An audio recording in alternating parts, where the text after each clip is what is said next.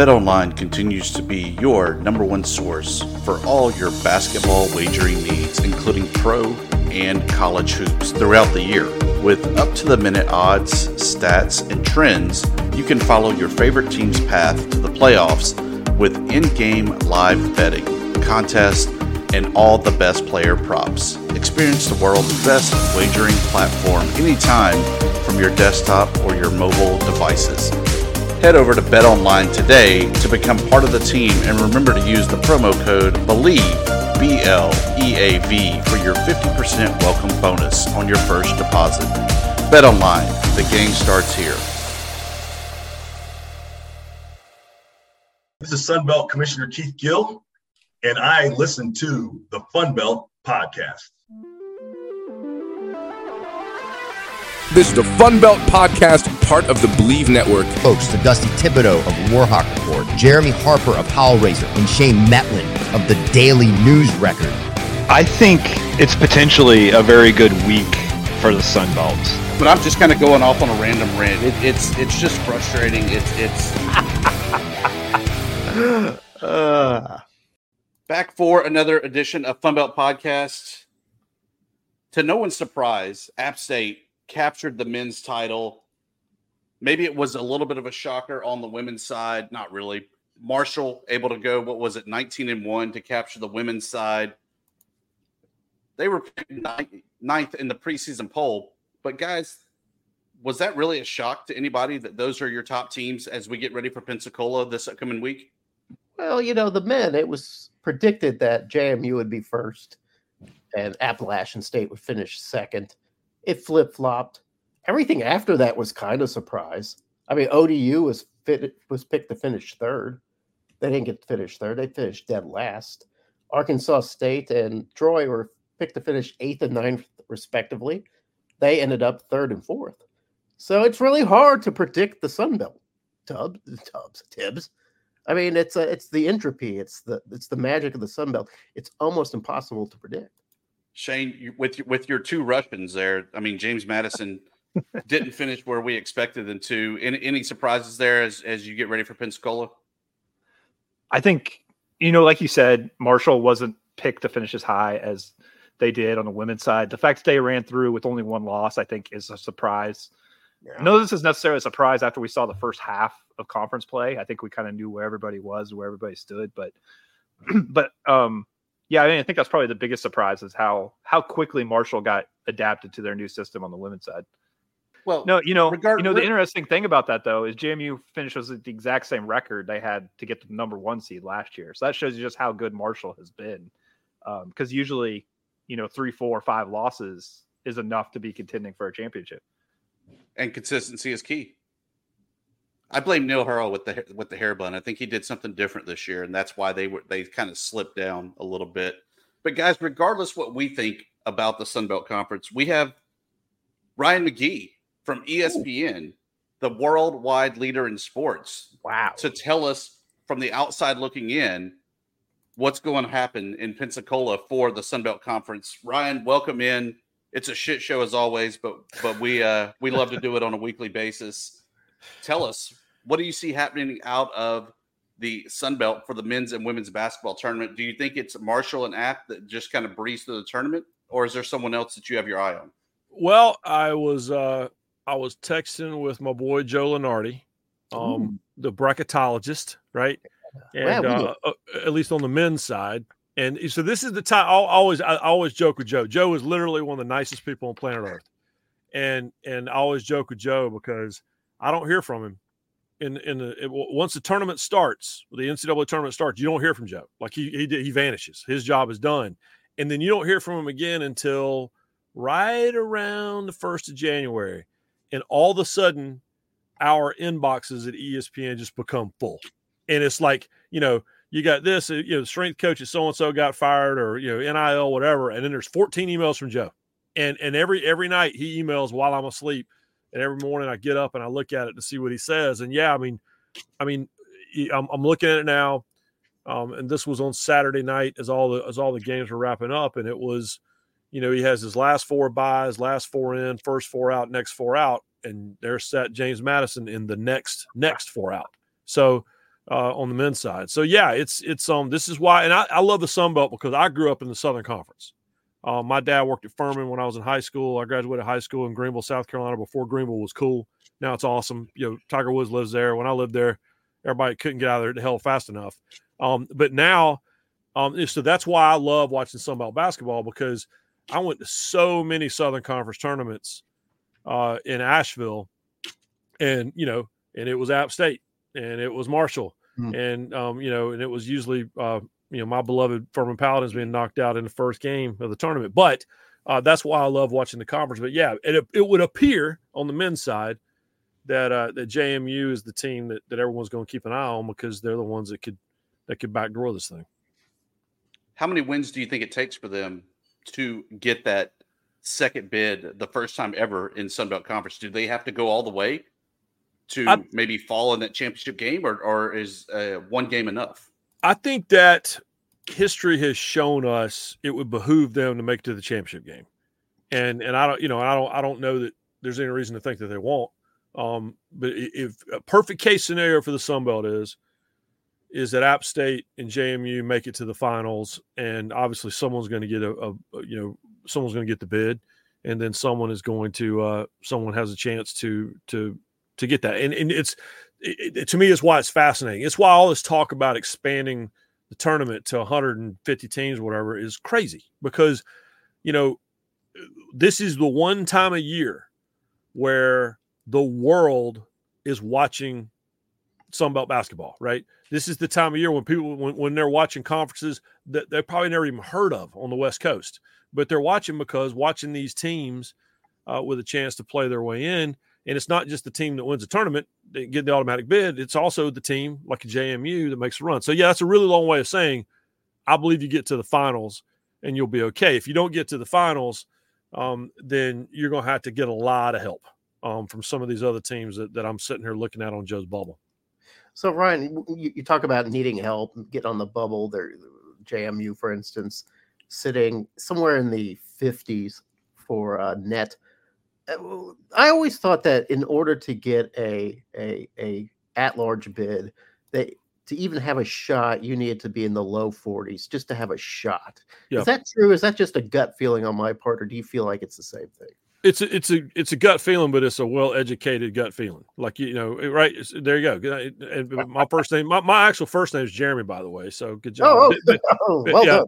I don't know why my parents decided to go by my middle name, but they did. A lot of long first days of school. But when you go by your middle name, if somebody calls house for Jeremy, then I know they don't know me, right? I'm like, oh, he's dead, and hang up. But anyway, I don't need a reverse mortgage. I'm good. But yeah, no, I think you're right, and I think that, and I don't know that that's necessarily fair. But the reality is that you are dealing with a committee who knows a lot about basketball. But if they're being honest with you, they've paid attention to certain teams and certain conferences and this week. And so, when you have that 40 something sitting next to your name, it helps. When you get into the 50s and the 60s, you've given them an excuse to just say, oh no, they're ranked too low. You guys know I cover college baseball, and all the mathematical formulas that go into it. In the end, all of that exists for no reason other than to justify when you don't pick a team. And so I think, yes, being in the 40s, you're good. Anything lower than that, you're going to have to thrill America on national television in your conference tournament. Do you think net is valuable? Do you think it's pretty accurate, or do you just think that it's sort of an eye test is better than the metrics that the net is putting out? The eye test is everything to me, because, again, this is the week when people are actually watching you. They can go back and look at this is what the numbers are. Oh, they got an awesome win over this team in January. They played really well in this tournament when the season started, back late last fall. All that's fine. But the reality is not a lot of people are paying attention then. So I think the eye test is, I think when it comes to the bubble, I think the eye test is everything. But little math doesn't hurt. You got to be able to back it up, right? It can't just be, again, I live in Charlotte, right? And it's all Michael Jordan's pick when he was running the Hornets was whoever he watched have a great run in March, right? And you're like, hey, damn, dude, that guy really didn't do anything in November, December, January, February. Michael didn't want to hear that. So that's the way a lot of people are going to pick their brackets, and that includes the selection committee.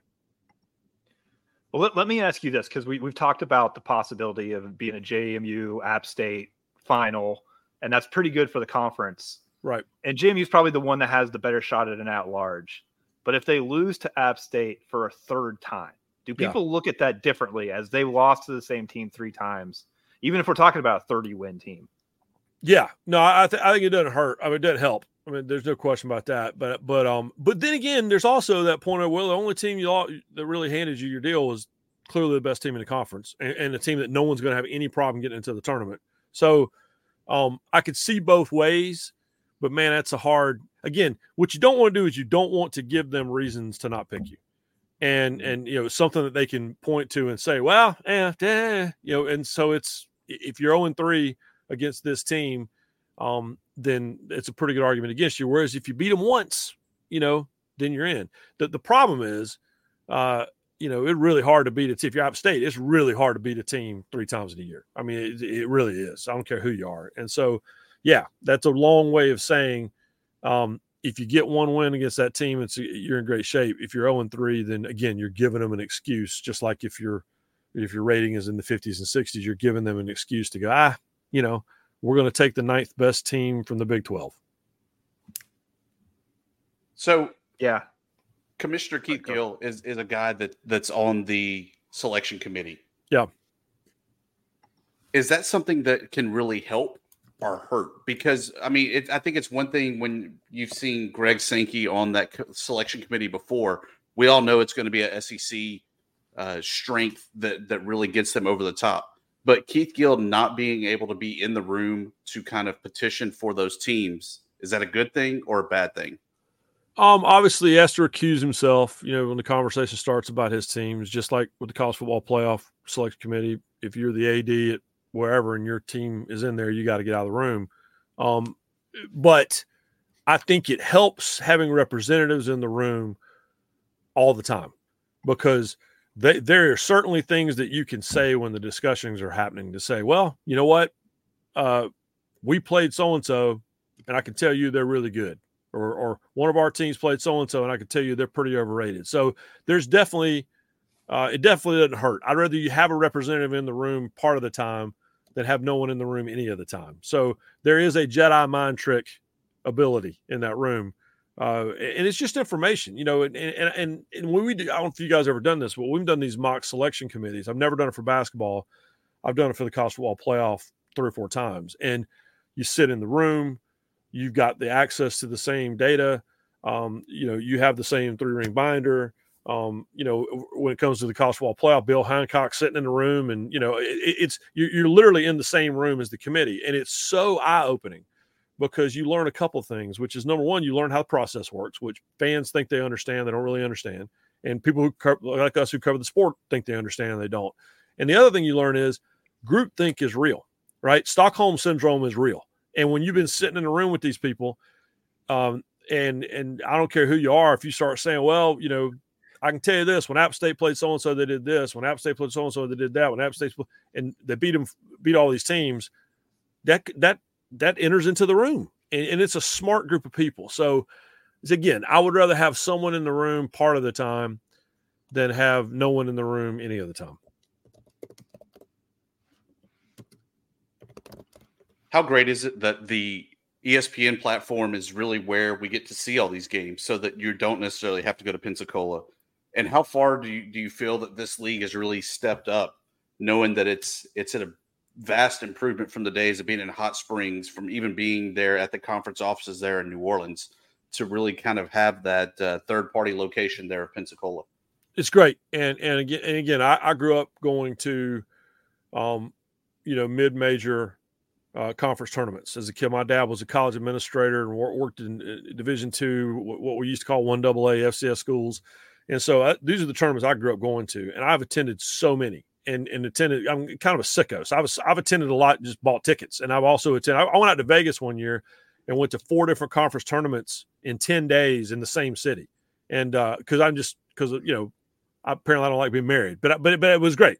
But the point is that I believe that whereas I think there's a future in college football without conference championship games, I don't ever see a future without conference tournaments in basketball, because that's where I love that environment almost more than I love the first and second round of the NCAA tournament, because the atmosphere is great.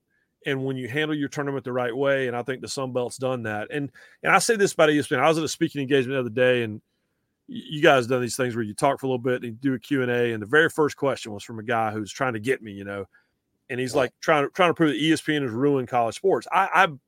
This is the time of year when I would argue that ESPN is the greatest champion for college sports, because you think about the women's tournaments. I mean, I was watching this morning. I was watching my alma mater, Tennessee playing South Carolina basketball, and Caitlin Clark, and at Iowa is a global superstar. Gymnasts and baseball players and softball players, and now to me, this is where the marriage of ESPN. And I'm not just saying this because I've worked there my whole life. I would believe this if it didn't work there. But I think that the showcase that the networks give it, that the app gives it, that you can watch all your games, and when it comes to this time of year, the numbers will tell you, like college bowl games, people can't get enough. You can say whatever you want about there's too many games, whatever. The numbers will tell you when we get to the end of the next couple of weeks that people love conference tournaments. And then I would say go to one, and you can watch all the other ones on your phone, right? And so it's a long way of saying I think what the Sun Belt has done is great, establishing a home base, establishing a tournament, and turn it into a showcase, which I think is important. Yeah, Ryan, I have to agree 100% about at least the tack that you've taken about ESPN putting a nice spotlight or availability to these smaller conferences. Because before, to watch a Sun Belt tournament, you had to go to Hot Springs, Tibbs. Yep. Shane, you had to go all the way to Hot Springs, Arkansas, if you wanted to see any type of tournament. And maybe there might be on ESPN too, maybe the championship game. Yeah. Probably not. Now at 11 a.m. on a Saturday, right? So all right. Well, you guys know I cover college baseball, and the Sun Belt obviously is a great college baseball conference. And I mean, just a few years ago, you couldn't follow the first round of the NCAA tournament. I mean, you certainly couldn't watch the games. Hell, you couldn't find scores. I'm scrolling through Twitter and can't find out who's winning, the West Coast games, or, who's winning, a game in Louisiana. And so now they're pretty much all televised, even if it's students doing it and you're watching on your telephone, you at least have the opportunity to watch it. So it's, and this time of year, you're exactly right. It's not just watching, you can watch the conference championship games, men's and women's, on actual television, but you watch all the rest of it, through streaming. And I just think that's, I mean, as a parent alone, that's great. I think about, I'm at that age now where my daughter's a freshman in college. I'm at that age now where all of my friends have kids who are in school, and a lot of them are athletes. And now, you have the opportunity to watch them play, and to do that before you're going to have to get on an airplane or take a road trip. And I think it's a big deal. And it's just showcase for conferences. And when an athlete's trying to make a decision about where they're going to go, if they see what looks like a pretty good time, I talk to these West Coast baseball players that all have transferred from UCLA and Stanford powerhouses to schools in the Southeast. And at first blush, you think that's about NIL. No, it's not. What it's about is they got back to their dorm room and they were watching games in the Sun Belt and in the SEC and in the ACC, and they're seeing 6,000 people at a Friday night game, and they just played, in a top 25 matchup at UCLA with 300 people there. It's a recruiting tool, and I think that benefits everybody. And that certainly includes the Sun Belt. Yeah, I also really like that they've play a week earlier than a lot of schools. Yeah, I love that. They get the championship Monday to themselves, basically. And I love it. I love it. I think it's smart. So the Sun Belt's never had a national title in baseball. We were a rain delay away from being able to claim the one that Coastal Carolina had. Yeah. Most people think they were in the league. They were not just yet. It was actually the following day where they actually officially joined the league. What a weird night. That was the weirdest night of all time. We had a rain out without a rain out, and we had two. Mm-hmm. I was in the press box that night. We had two conference commissioners, and both were claiming Coastal. and if we got to midnight, then that was, and I remember walking back to the hotel that night and there wasn't a cloud in the sky, and we'd had a rain delay to move. Anyhow, that was one of the all-time weirdest nights, but then the next day is one of the greatest days I ever covered out there. For sure. Do you think that we've kind of bypassed the days where a mid-major program like one in the Sun Belt can win a national title?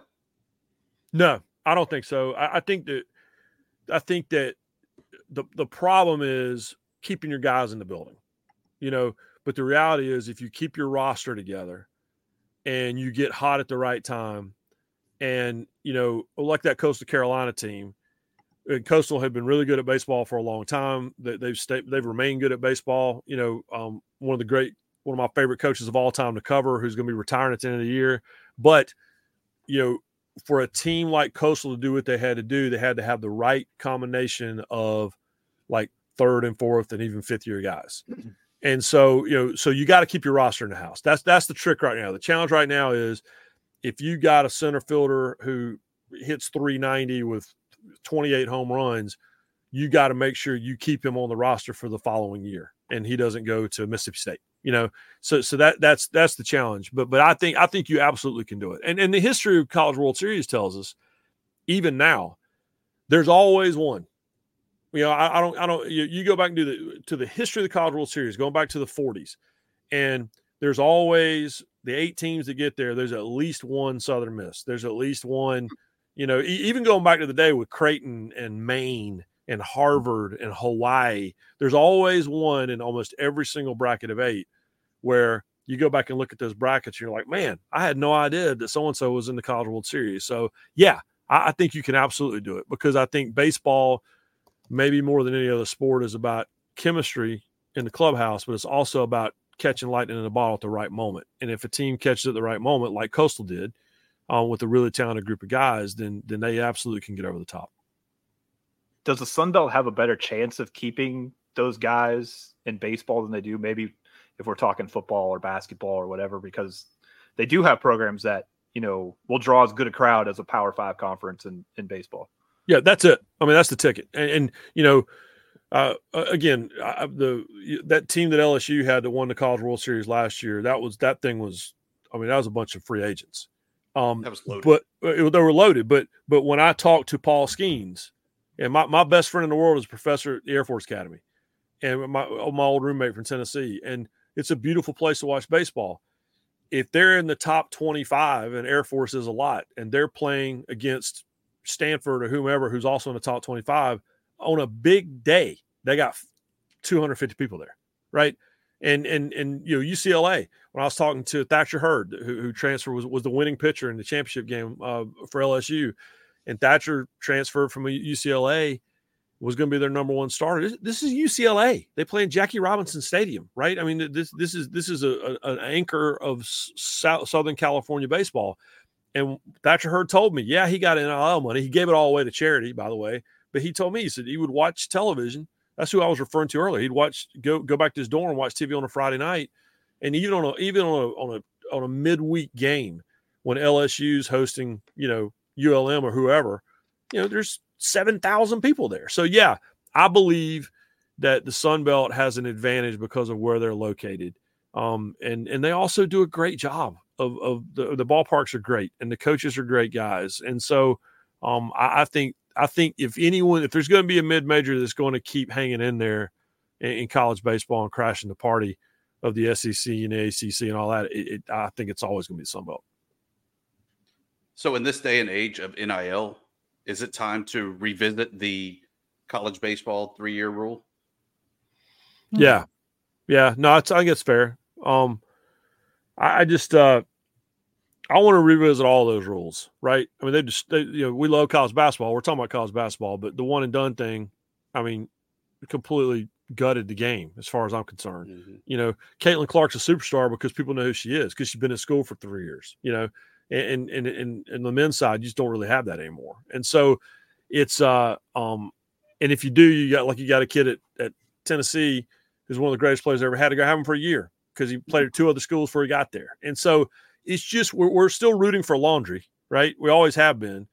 But yes, I believe it's time to revisit the 3-year rule. Why not? And the trick on that is you got to get Major League Baseball and college baseball to cooperate. The good news is they've done a lot more of that. I mean, we've seen it with the draft, having the draft in Omaha and moving it off the College World Series week. We've seen that cooperation more and more over the years. So yeah, I'm all for that.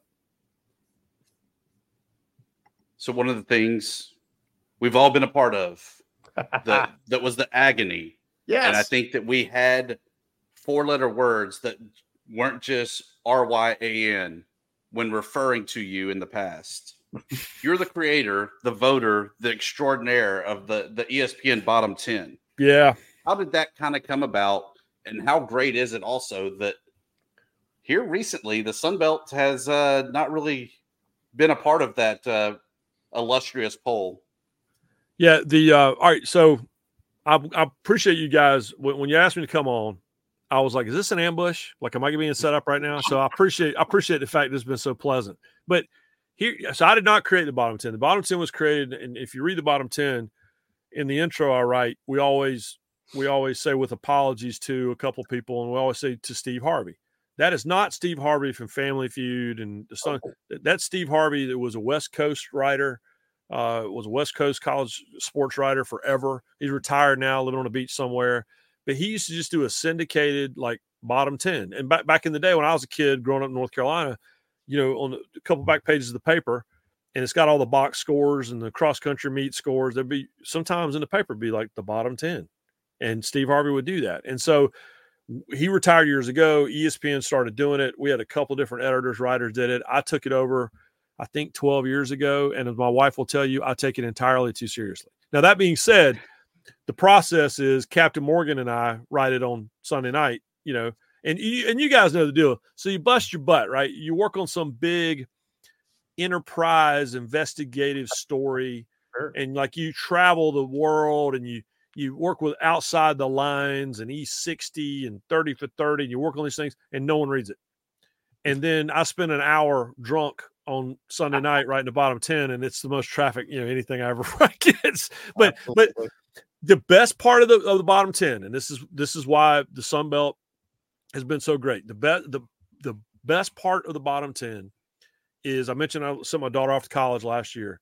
That's what it feels like when a team is awful and you've been writing about them and quite frankly have run out of things to write about them after 7, 8, 9 years, when all of a sudden they turn the corner and they're going to bowl games every year. It's the greatest. Like, it's the great. I feel like I have graduated college. I think when I took it over, my first bottom 10 champion was Georgia State. And to the point, and I would write Georgia State, not Southern, Georgia Southern, not State, whatever. And to the point that at the end of the year, Georgia State sent me a care package, with a T-shirt that said Georgia State, not Southern. And now they go to bowl games every year, and it's the greatest. Like, I feel like I've sent my kids off to school. So that's what it is. That's totally what it is. But the good news, so it's never mean-spirited. It's not supposed to be. We never write kids' names. Like, there's never a player's name. We might say the punter did this or whatever, but we don't. We try to have fun with it. But when a team is no longer, when UTSA had a chance to go undefeated, and now all they do is go to bowl games every year, last 3 years in a row. I feel like I'm a part of that. I feel like it's my school, right, that did it. So yes, I love watching teams leave the bottom 10. And the good news for the Sun Belt is the MAC just has it cornered right now. So I feel like it's going to be like that way for a while. So we'll see. So does that add fuel to the weirdo, sicko conversation that happened where we should have the irrelevant bowl? The two worst teams, i.e. 1 and 2 in the bottom 10 should duke it out for who is the worst team in college football. Yeah, 100%. I'm all for it. And it's funny because every now and then somebody will post, I think we should do so-and-so have it. I'm like, yeah, I came up with this a really long time ago. So yeah, can you imagine? I mean, just why not? I mean, everybody complains about there being too many bowl games anyway, which, by the way, I don't agree with. Yeah, I'm at the Myrtle Beach Bowl. By the way, y'all talking to the spokesperson, Myrtle Beach Bowl. That's how much I love Myrtle Beach Bowl. And so I grew up. My dad was a college football referee, so I grew up going to bowl games, and the most fun we ever had was going to, mid-level, lower-level bowl games, when Dad would get to Rose Bowl, he wasn't any fun because that's like a business trip. But when Dad got to Independence Bowl, it was the most fun we ever had. He took the game very seriously, but it was fun, and the teams had fun. And so the Weed Eater Independence Bowl back in the day, by the way. So So why not just play it? I mean, just, give the kids a chance to play another football game. And, I think it'd be fun. I know some people. I could get that televised. So we'll I'm all for it. There's hope, Jeremy, for you to go to a bowl game. That would be nice. Ryan, did you ever have an instance where a coach would call you or text you or email and say, "Listen, man, you're killing my recruiting"? No, but I tell you what I have had is I've had coaches who work for ESPN, and then as they get fired or whatever, and they come work at ESPN as an analyst, and then they would take a job. I remember Bob Davie, who coached at Notre Dame, all that, and then Bob worked for us for a while. And then Bob Davie took the New Mexico State job. Yeah. And I didn't really know him that well. And I got a phone call. Ryan, it's Bob Davie. I'm like, "Hey, coach." He goes, "I need you to take it easy on us in the bottom 10 next year." I'm like, "Well, coach, good news. There's a really easy way to solve this problem." And in fact, on Marty and McGee, just this past weekend, we had Barry Odom on. And Coach O was, Odom was, of course, at Missouri. He was at Arkansas as a defensive coordinator, and then he took the UNLV job. And I would write UNLV, and it would be lowercase letters except the L was uppercase. That's how I would refer to them. And Nice. But they were awful. They won the bottom 10 championship, I think, 3 years ago. And Barry won 9 games and took them to a bowl game. First time they've been to a bowl game in more than a decade. So yeah, coaches like to get – the best part is we do the coveted fifth spot. And that's where, for folks that don't know, that's not for the actual fifth worst team in the country. That's for if Ohio State loses to Michigan again, I'll put them in the coveted fifth spot, or if a team, gets upset, loses, back in the day, it would have been when Michigan lost to App State, they would have landed in the bottom 10. They're not the fifth worst team in the country, but put them in it, but their fan bases never understand. So I get way more outrage from the Ohio State fans that don't understand how the coveted fifth spot works, or the Texas fans that don't understand how to cover the fifth spot. I get way more flack from them than I do, from our regulars. Are the Texas fans going to be all right when they're in the SEC and no one cares that they're sensitive to horns down? Yeah, I can tell you this. Last year, of course, we do Marty McGee on the road in the fall. So we were on the road 14 weekends last year. We were on 12 campuses. And I can tell you, everyone has practiced up. Everyone's ready to go. They got it down. So yeah, and no one's going to care. They've made it worse. It's like I've taught my daughter this. Don't if you have a zit on your face, don't walk around pointing at it, because then everybody's going to stare at it. If you're Texas, you've drawn so much attention to horns down.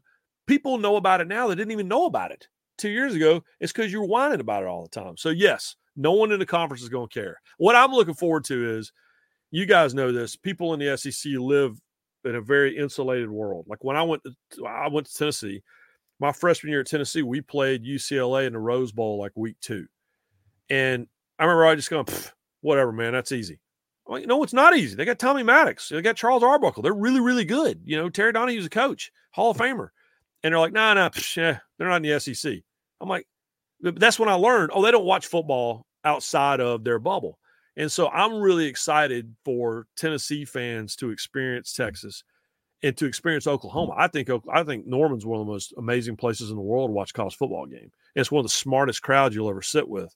And then I'm excited for Oklahoma and Texas to experience, the SEC. And so Texas got a little taste of Alabama. Oklahoma was at Tennessee a couple of years ago. But the big shocker for me growing up on Tobacco Road was when I moved into the SEC as a college student.